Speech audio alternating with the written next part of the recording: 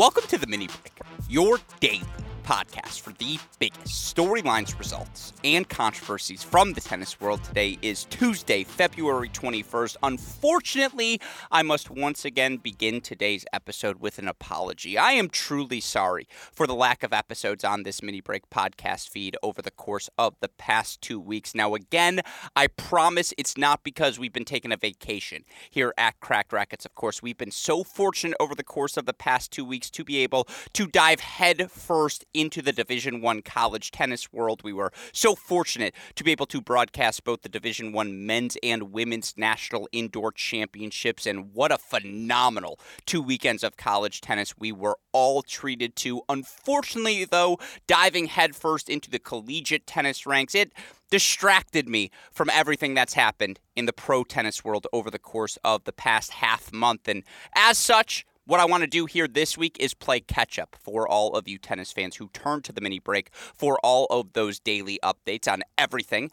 happening in the pro tennis world. We will have multiple Mini Break episodes throughout the course of this week, multiple episode days. That's right, they're double multiple here on the Mini Break to try and make up for last time. As I am well aware, there have been some fascinating developments on both the ATP and WTA tours. But of course, to set the tone for the week here on today's episode, what I want to do is set the scene for all of you tennis fans, talk about the 5 tour level events we have on the calendar this week. And as always, if we're going to attempt to try to preview everything that's happening in the tennis world, you know I like to have some help on this show to help me do just that. Thankfully, I've got a returning champion of returning champions joining me today for an edition of the show we love to refer to, of course, as our Tennis Point Tuesday segments. Joining me today to help break it all down, it's my guy, Nate Walroth. Nate, welcome back to the show. Let me ask you this.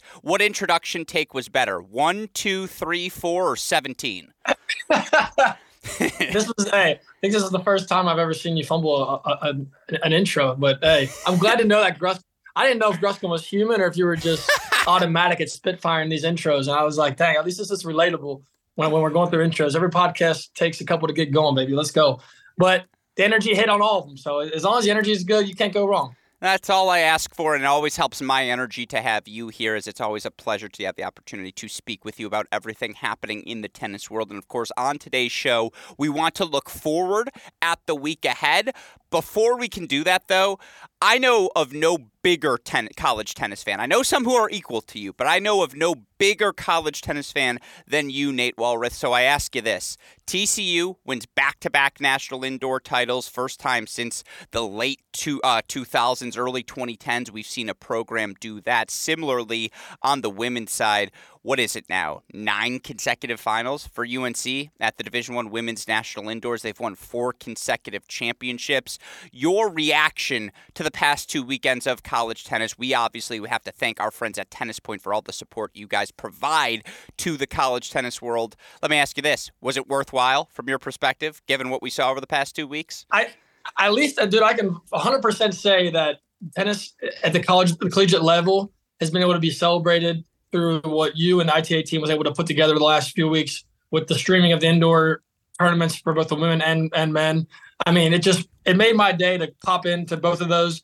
I know for the men, I was seeing 700, 800 people pop in there watching live, watching you and Mike Cation kind of just rolling through the best college players, best college teams in the nation. And that was pretty special to share that experience with all those big college fans and just collegiate sports fans in general. And it's like, I just think that was a special a way to observe tennis. I wasn't able to get on site, which was a bummer for me, but just to feel like I was there and just to see the energy and all the comment section, everything, and then the level of tennis. I mean, absurd. I mean,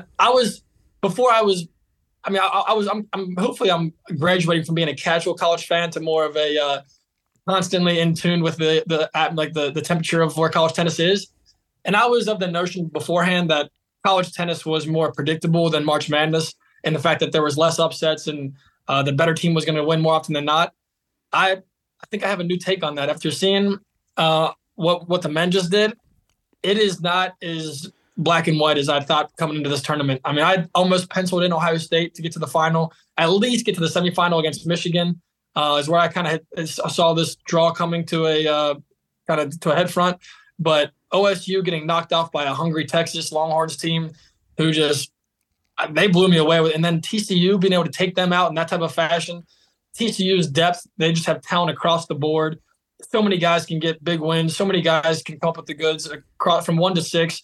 The doubles point they were able to secure in the final. And I mean, I was just an all Texas final.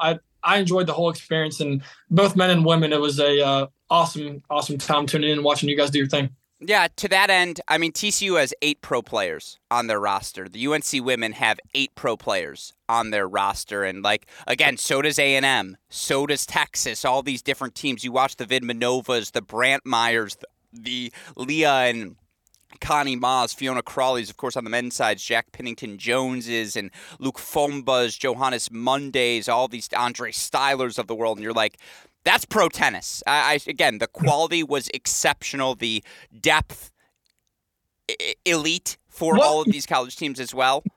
Give me your overwhelming take. Like, what was the one thing that you were like, holy crap? It's the depth. It's the depth this year. It's that you watch some, like, again, Seb Gorsny was playing, who did he play? Cleve Harper at the number 5 spot against, and you're like, how is this a 5 singles match? Or, like, again, just throughout the course of the day, you're just like, the quality is too good. And he's a freshman.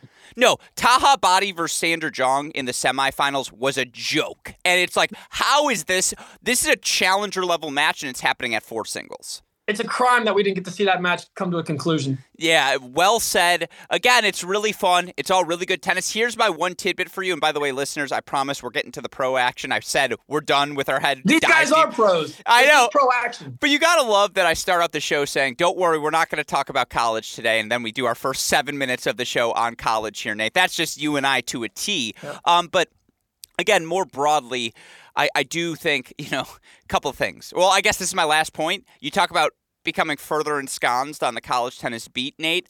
Don't give up your partialness as a fan. The idea of that you're still able to be partisan and root for the schools you love most. Hold on to that as long as possible. Because I actually think the thing I miss more than anything in the world is being able to cheer unequivocally for a college tennis team. Because now it's like, well, I know you, I know your coach, I'm going to get yelled at, I don't want to be biased, all these different things. I received an hour-long yelling from my cousin and younger brother who were like, why were you not more pro-Michigan on the broadcast? And I was like, this is good. This is good that you don't think I'm pro-Michigan on the broadcast. But, hold on to that fandom because, again, college tennis, in my opinion, the one place in tennis where partisanship is still encouraged, and that passion is what makes it so exceptional. Of course, if you missed anything from the weekend, you can catch replays over on our Cracked Rackets YouTube channel. We'll be recapping it on all the events on the deciding point over the course of the next 2 days. You can find those 9 p.m. Eastern Time, Tuesday, Wednesday nights on our Cracked Rackets YouTube channel. But Nate Dogg, we're not here to talk about the college tennis world, even though we just spent a fifth of the podcast doing that. No, we are here today, Nate, to discuss everything that's happening in the pro tennis world. And with that in mind, of course, shout out to our dear friends at Tennis Point, tennis-point.com. Promo code is CR15, but let's just get right into it. It's another week, and this is the theme of February, 5 tour level events on our hands. Of course, we also have our first 1,000 level event of the year, and that's where I want to start. The draw in Dubai this week, Nate, it's a joke. Like, we talked about the joke of the depth and the parity and all these different things in the collegiate tennis ranks. I mean, Are you seeing what we have on our hands here this week in Dubai? I just finished calling a round of 16, 3.5-hour thriller between Belinda Bencic and Marta Kostyuk. And excuse me, not round of 16. That was a round of 32 match. That was a second round match. And, just looking at the players we have in the draw this week, 28 of the top 32 players in the world, they're all in the main draw of this event. You're getting just about everyone participating this week. Of course, you've got Iga Swiatek coming off of an event where she dropped just 5 games on her way to the title last week. You've got and Aryna Sabalenka, who earns an 0-1 victory over Lauren Davis in her first match here on Tuesday morning. She was absolutely dominant, and here's a Sabalenka stat for you, Nate. She's won 24 of the 25 sets that she's played this season. Of course, you've also got Jessie Pegula, who gets through in her first-round match. It was a little tricky. She ultimately does, though. You've got Belinda Bencic now, 15-2 overall including 2 titles to start her season. I think she's pretty clearly the 3rd best player in the world. Of course, Samsonova's coming off of a final. She's carried over that form we saw from last season. Garcia versus Keys is a round of 32 match. That just doesn't feel kosher. It feels, again, this draw is jam-packed in Dubai, Nate. Give me a couple players you're watching most closely. You said an interesting thing there. You have Bencic slotted at the 3 spot. Is that ahead of Pegula? Yeah, I think so. I just think I trust the power tennis that Belinda Bencic has played this season more. And again, Belinda Bencic, can you name those 2 losses, Nate? Because I think this helps solidify my argument. Probably Iga and Sabalenka. Literally, those are her 2 losses. She lost to Iga in United Cup. She lost to Sabalenka at the Australian Open in the 4th round. Wow. I'm not knocking her for those 2. Like, no one else has been able to beat her. She comes back from a set down against Azarenka last week. She does it again from a set down this morning against Kostyuk. It's not just the power tennis. It's not just the serve. She's fitter than she's ever been. She's healthier than she's ever been. She's won 52 matches over the last 52 weeks. That's the most matches she's ever won in a 52-week stretch on the calendar. I'm all in on the 25-year-old Bencic, who, by the way, she turns 26 this year. She should be in the prime of her career. She is. Let me ask you what my Tennis Channel question of the day was here, Nate. Do you think Belinda Bencic wins a slam in her career? Yeah, I'll tell you. Yeah. I actually today, watching the match against Kostyuk when she missed the lob on set point through a racket, I thought that might have been the start of a little slippage, and I thought Kostyuk was going to have the goods to come through as she was playing unbelievable tennis in that first set. But no, Bencic is just able to sustain her level and just continue to kind of push forward. And that was a massive win. But I mean, the women's game right now, it almost seems that Iga, it may be on her own level ahead of at least ahead of Sabalenka. And then you got Sabalenka and Bencic in that next tier. And then you got Pegula.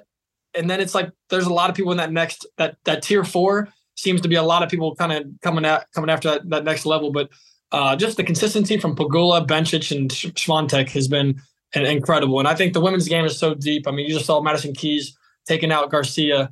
I mean, it's just across the board. I mean, what Iga is doing, though, I mean, ripping through Leylah Fernandez, was it 1-1? I think she might have finished that one out today. It's just like Iga has I don't know how if you're a coach, I don't know what you're telling your player to do to get to Iga to make her uncomfortable. Like, I haven't figured out other than hitting through her and just hoping you're redlining and just finding lines on every forehand. I mean, but like her movement is so good. She can absorb pace. You can redirect. She can keep you off balance with just her finesse game and her ability to throw in some variety and serving well, returning well. It's just like, where is the weakness in Iga's game? It's just a hard place to attack. You ready for these matchups we've already seen? And again, we're in round number 2 of this event. Matches we've already seen, though. Karolina Pliskova's pass to the round of 16 is a joke, Nate. First round, Pliskova has to face Marketa Vondrousova, who is playing like a top 25 player in the world right now. She beats her 3 and 4. Round number 2, she gets Sakkari, and she beats her 1 and 2. You look for someone like Ludmila Samsonova, the 14th seed this week. First round for Samsonova, no cupcake as she faces Paula Badosa. 3-set win there. Now, she was scheduled to face Zheng Qinwen. Qinwen, unfortunately, forced to pull out. But, like, Linda Fruhvirtova, the wild card, the talented young Czech. First round, she beats Danielle Collins in straights. What was her reward for that, Nate? 13th seeded Yelena Ostapenko, who 2-0'd her earlier today. I mean, like, we already mentioned the matches. Round of 16, you've already got Ostapenko, Sabalenka. You've already got, potential there's potential battles everywhere. I think Kvitova Krejcikova is a potential battle as well in the round of 16. It's really good this week, Nate. And I know we got to talk about the other events, so I ask you, predictions, final, champion. We were really good last week. Who you got this week? Anna Samova already lost to Azarenka as well. And she was up like a set and a break. Yep. So it's ridiculous. This draw is a fun draw to go through, and the matchups are incredible. But I can't bet against Iga until somebody shows me that she has something that is attackable. I got Iga coming out of the top. I think she plays. I hope to see her against Madison Keys in that semifinal, and then I'll take out of the bottom. Give me. I mean, yeah, it's just like how can I bet against Sabalenka after what she's been saying, like in her interview? Hasn't she been killing the interviews? I'm so happy you said that, Nate, because literally everything she's saying is the crux of which is just like, No, I'm ready to dominate now. And Yeah. No, I know that those are just words, but they're the right words. As much as as much as I've been impressed by her level of tennis, it's the interviews and what she's saying and how she's conducted herself and winning her first slam and just how composed she seems and how confident she seems going forward, that she's kind of found her formula to success. And her and Coach Stacy have put together a game plan that is going to be dangerous for her to come, especially on the hard courts. It's just like she knows what she does. Her plan A is obvious, but now she seems to find her plan B is kind of come around. And now even when she's not on her front foot at all times and really teeing off on the ball, she has other layers to her game now, which is going to make her more dangerous. And the 1 and 2 women in the world right now seem to be head and shoulders above the rest of the crowd. But the women's depth is so deep. And if you're on your B game, you can fall in any of these rounds. So, but I got to be boring today. I got to take the 1 and 2 seed in the final, and I will give me Sabalenka over Swiatek, just because. Just let me ride the Sabalenka wave until that one dies out. But I think that is it's going to be I hope to see that matchup just because that's been electric tennis from both of those girls all year long. Very well said. It's a rivalry that we haven't gotten to see a ton of. I know Sabalenka beat her at the World Tour Finals last year, but God, would it be absolutely delightful for us to have the opportunity to see that battle unfold. I'll tell you this. I wouldn't hate Samsonova taking on Iga as well, and I think we're going to have that matchup assuming Iga gets through Fernandez. Samsonova at least has weapons to make Iga uncomfortable, but I mean weapons. Like Rybakina Boškova is a round of 32 match. What a fun contrast of styles and, a potential. Listen to these potential round of 16s, and then I swear I'm moving on. Iga versus Samsonova, Garcia versus Azarenka, or Keys versus Azarenka, both winners. Rybakina Goff in, Bencic Mukova in, Pegula Bogdan in, Krejcikova Kvitova in, Ostapenko Sabalenka. I'm in. I'm all in on this is 1,000 worthy tennis. Again, all the big guns, 28 of the top 32 players were in the draw this week. Iga right now, according to Tennis Abstract, 35.4% chance of winning. Sabalenka's at 14.5%. You know what, Nate? We're best when we're bonded together. Put that fist in the air. Let's bond together right here as we do on Tennis Point Tuesdays. Iga versus Sabalenka in the final. You going Iga? No, give me Arena Sabalenka. you. That's just because I know. Yeah, I can't let you be the one that's. I gotta take over this shit. Yeah, you beat me to it. Well said. I'll take Iga then. Well, I'll just go the other way. But no matter what, I think that action is going to be really fun in Dubai. Of course, that's event number 1 on the week on the women's side. Event number 2, and we'll blitz through this one a little bit more quickly. But it's happened in Merida, Mexico. Look. It's not a bad draw for your undercard event, particularly on a week where, again, you have a Masters 1,000 level tournament elsewhere. Your top seed, Magdalena, 13.2% chance of winning. Second seed is Sloane Stephens, who really just needs to right the ship at some point here to start the year. She's a 6.7% chance. Now, the favorite right now is Camilla Giorgi.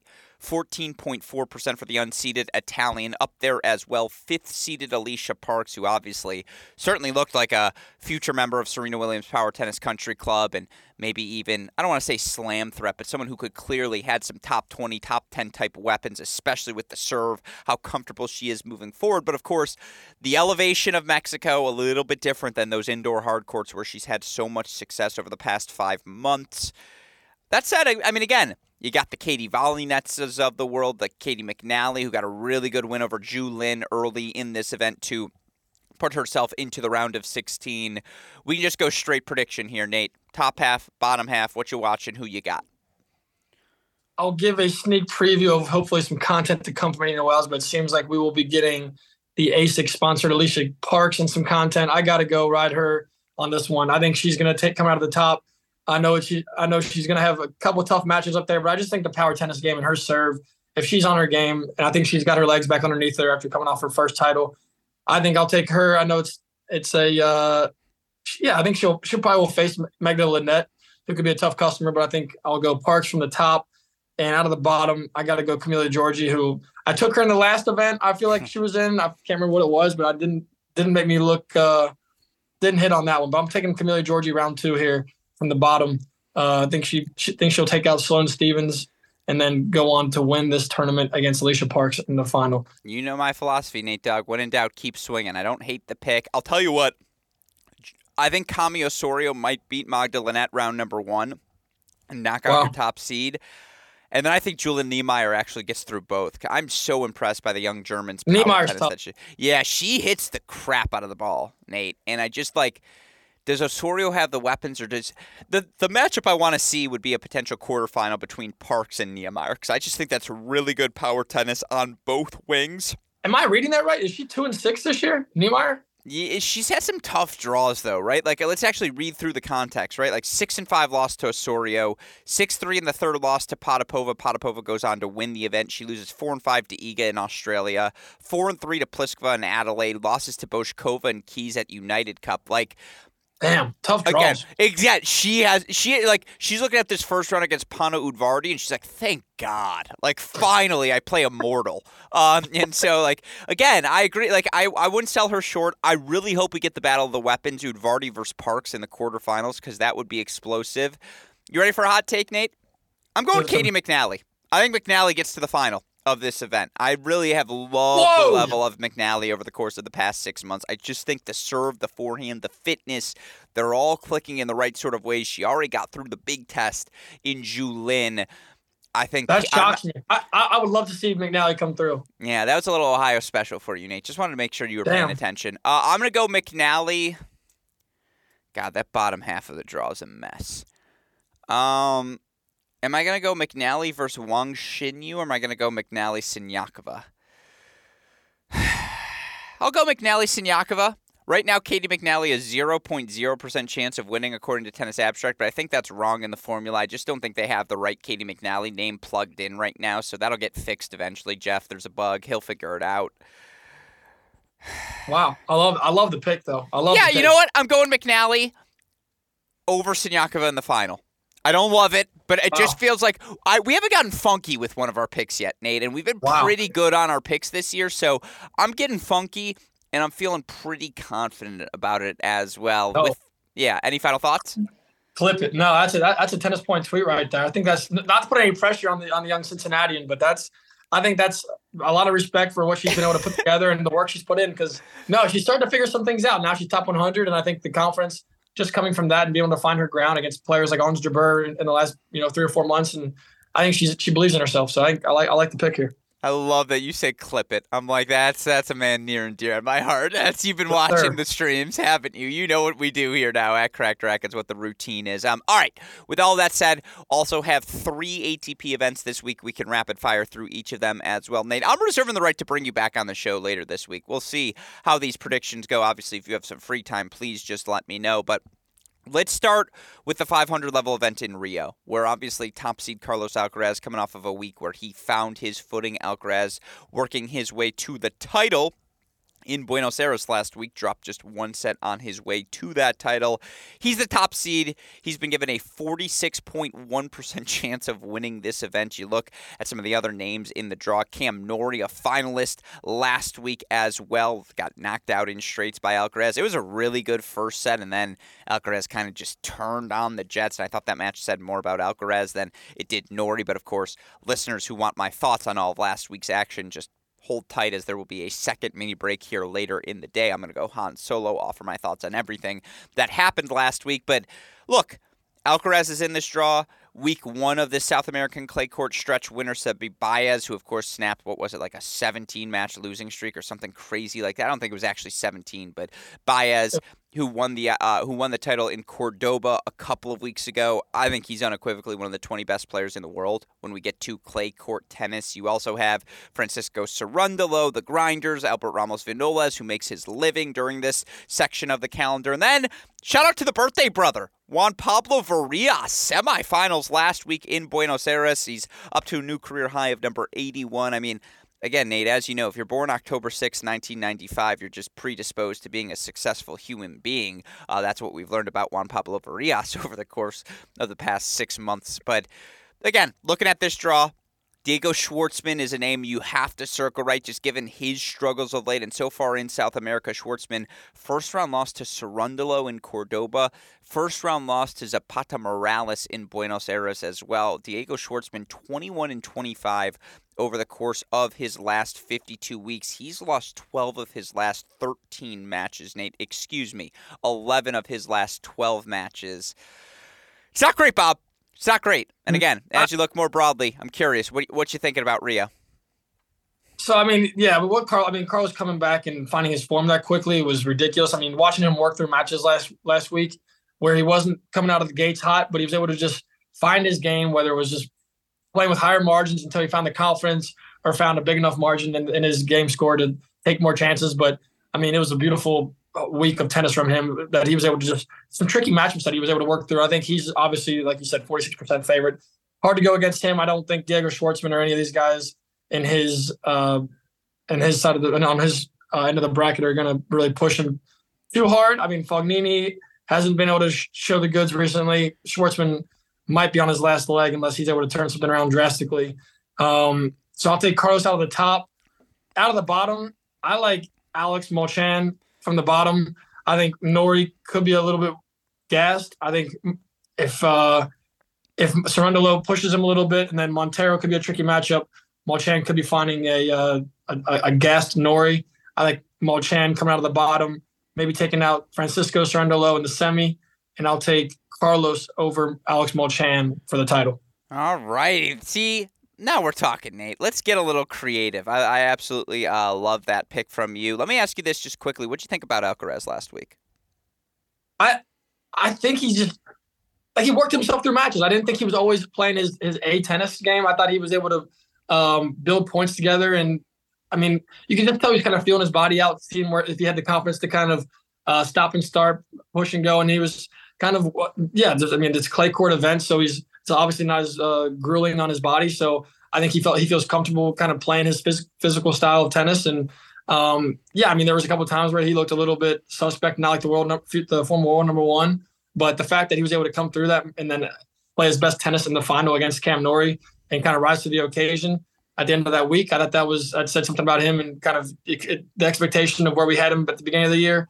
I think you can feel safe about kind of keeping those expectations going forward as his level hasn't dropped, and he's only going to get better as he gets healthier and finds his form and gets back into his rhythm. But clay court tennis his game is suited for it beautifully, and I think that he could be a real contender. And he obviously is a real contender for the French Open title, so could be I could see him definitely winning a second slam at the French.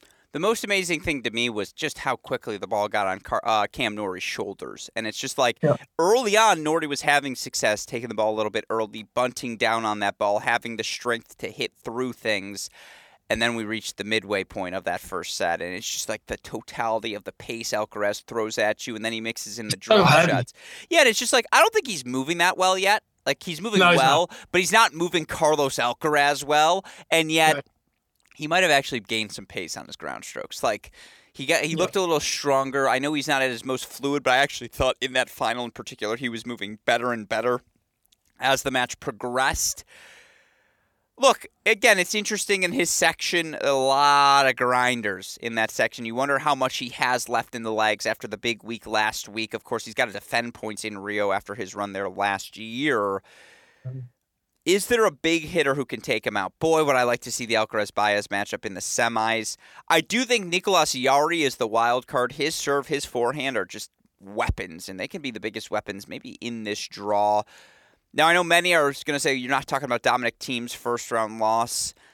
I don't have much to add about Dominic Thiem. Like, just the rhythm's not there right now. That's really all it comes down to, and the movement's not there. That's really the biggest thing, is he just still hasn't gotten all the way back, and movement was such a big part of his success early in his career. You know what?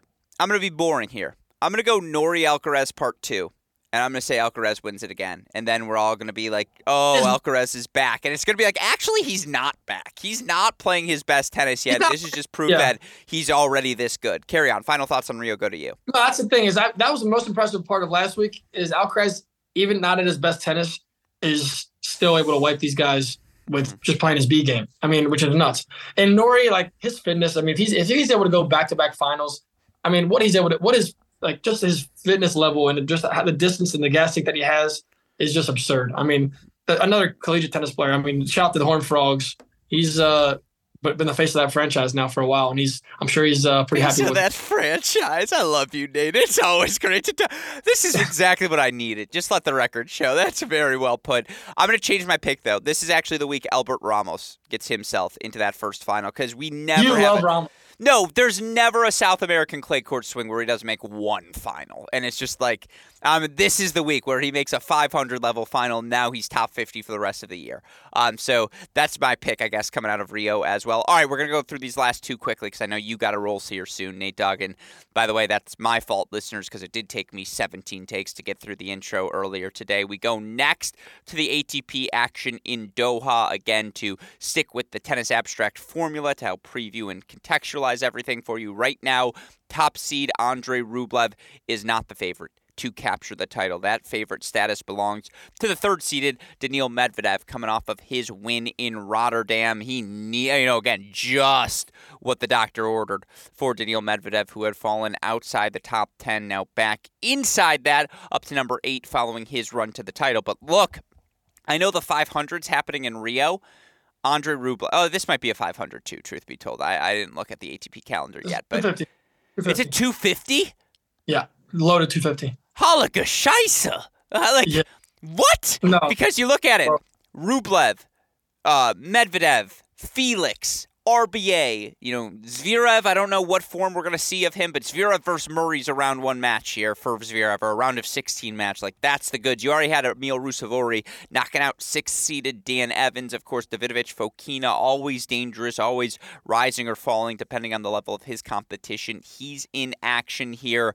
Abdullah Shelby, who didn't play a match, really, for the 2022 Florida Gators, from on the bench on that team to now ranked above Duarte Valle and Andy Andrade. He's into the top 400, a wild card you have to keep your eyes on. Again, as of right now, Nate, Medvedev 33.9%, Felix 23.3%, Rublev 16.1%. What you're watching for? Give me your picks. Medvedev last week, I got to watch him come through Fokina after Fokina came out, blitzed him in the first set, and just was swinging for the fences, especially off the Medi second serve. I thought Fokina might have figured something out there, but Medvedev went back to the drawing board in between that first and second set and just went out there and made it routine. I think it was like 2-2 in the second and third set. That to me was like, all right, Medvedev is back.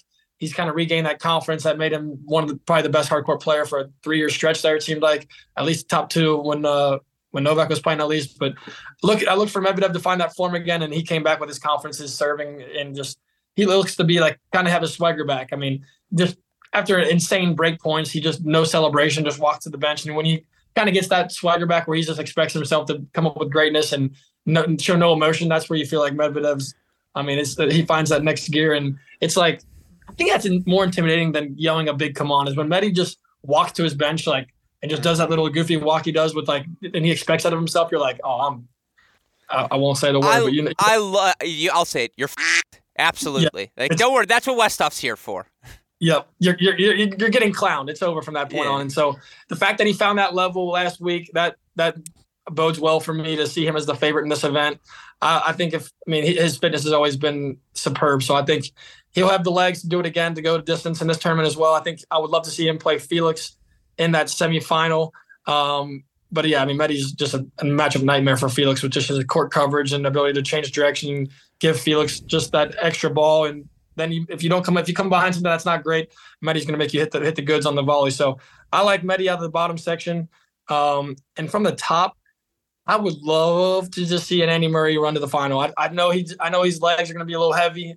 Just that Sonego match was a grueling one, and what was the final timestamp on that one? It was 2 hours and 30 minutes. Yeah. So he's going to have to find the gas tank like he did in Australia. But I think Zverev's just not in form, not in any type of rhythm. I think he's playing the best tennis that he's played in the last 4 or 5 years, whatever it is. So I think Murray comes through that match, and then a Botic matchup would be fun to watch. I think give me Murray over Rublev in the semi. I got Murray against Medi in the final, and you're not going to go against the octopus.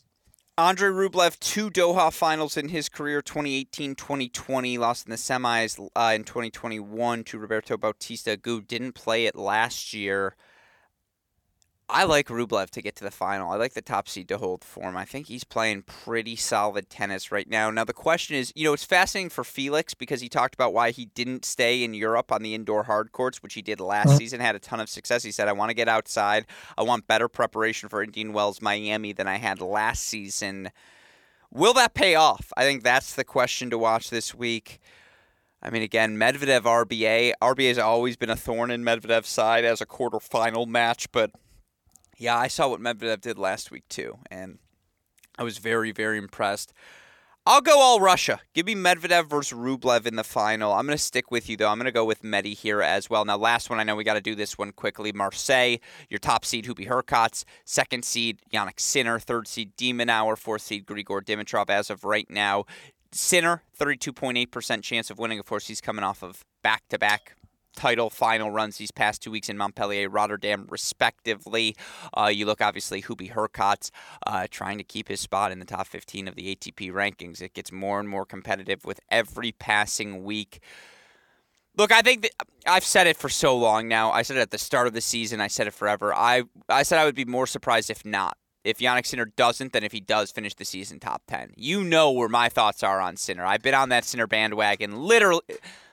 I mean, I didn't create the Sinner bandwagon, but you know my thoughts on it, Nate Dogg, especially indoor hard courts. I think he's in the midst of one of those special 3-week runs that we so often see players have before they go on to never drop out of the top 5 for like a 3-year stretch. I think that's what we're getting from Sinner right now. Obviously, I think this is a massive inflection point season for Alex de Minaur. I'm probably going to have to sell my stock. Not sell the stock, but it's just like, is this his ceiling? He's never going to get past number 12 in the world? Like, is that just what we have to accept moving forward, or is there more low-hanging fruit for improvement for him? Final tournament, final predictions belong to you, Nate. No, de Minaur, the match that he had against Grigor Dimitrov was ridiculous on Saturday, I think that was. Or, Friday morning. I enjoyed the hell out of that match. That was just popcorn, and I couldn't believe Grigor came through. Just had enough in the tank to just battle that out. And that match point is worth going back to rewatch if you haven't seen it yet. No, I'm looking for Hurkacz to step on the gas pedal, hit through these guys, freaking hit the forehand. I need to see him punish the forehand more. But no, Sinner's obviously one of the early storylines of this year, as well as Cressy. I think Cressy's played amazing tennis. I mean, he's just continuing to push the limits. I mean, the fact that this guy is now top 40 and looks like he could be a top 30 player if he continues to put together another 2 to 3 months of good tennis, especially in the sunshine swing in the States. But no, final predictions. Give me, gosh, this is a loaded 250 though. Give me Sinner out of the bottom, just with his level. What he's going to do is swiping the ball off both wings. Give me Sinner playing his buddy Hurkacz in the final. Two nicest guys in the world. That's the nicest final ever. You don't need lines people. They'll call their own lines. It's fine. Those guys are friends. I just know those guys practice a lot together. I think they played some doubles together. That would be a fun matchup. And give me Sinner. I'm going Sinner for 3 straight weeks of good tennis. I think he's found his flow. I sold you. It's over. I like it. Sir. That Rinderknecht. If it's a Rinderknecht Hurkacz round of 16 match, there's a lot of power in that match. That's interesting to me. It's funny. Advanced analytics wise, Tennis Abstract thinks that when Grigor Dimitrov plays, he's still really freaking good. I actually think the best comparison for Grigor Dimitrov right now is on the women's side is Katerina Alexandrova, in that, like, they're both so streaky. It's like the good weeks, they're going to look excellent. The bad weeks, I don't know why they showed up. And so, like, the analytics love those sorts of high variance players where it's like, well, the good looks really, really good. Do we get a Cressy-Sinner semifinal rematch, and this time Cressy gets the better of him? Wouldn't that be fun? I know Cressy's. I would love to see Cressy. Yeah, he's. Playing amazing tennis, and I think this what he's been able to do with. Can you guys hear me? Oh, 1 second. No, he's been able to find. He's been able to find his goods, and I think he's looking cleaner off the baseline. If his shot tolerance can get a little bit higher, he's going to start pulling through in these bigger matches in the semis and in the finals of these 250 and 500 events. Yeah, very well said. Well, with all that in mind, that's your pick. I'll go. Something weird's going to happen this week on that. No, you know what? I'm going to go Hubie. I'm going to go Hubie de Minaur. Hubie Demon Hour. Let's change things up this week. And you know what? I'm going to take Demon to win the title because why not? Just kidding. I'm going to take Hubie because as it came out of my mouth, I didn't feel good about the pick. So I'll go Hubie over Demon in the final. But look, it's going to be a really fun week of tennis. And again, I'm reserving the right to bring you back, Nate, to talk about it all. With all of that said, again, we've got plenty of mini breaks scheduled this week. I know I have to play catch up. There's been a lot of tennis that's unfolded over the course of the month. We'll try to catch you up on everything here this week on this mini break podcast feed. Of course, a shout out as always to our super producer Daniel Westoff for the of an any job he does day in, day out. Westoff, you crushed it at National. You like the 3-box? You like it? Crushed it. Yeah. Crushed it. The animation, the everything, the 3-box, the trifecta box. I was all in on the Westoff production out there. Very well said. Best in the business. And again, as always, a shout out to you guys at Tennis Point for your support, not only, of course, of everything related to the college tennis world, but your support of this podcast day in, day out as well. With all of that said, for the fantastic Nate Walroth, our super producer Daniel Westoff, our friends at Tennis Point, from all of us here at both Cracked Rackets and the Tennis Channel Podcast Network, I'm your host, Alex Gruskin. Nate Dogg, what do you tell our listeners? That's the break, and I hope to be back on the show soon. Yeah, absolutely, and we will see you all later today. Thanks as always, Nate. Yes, sir. Much love.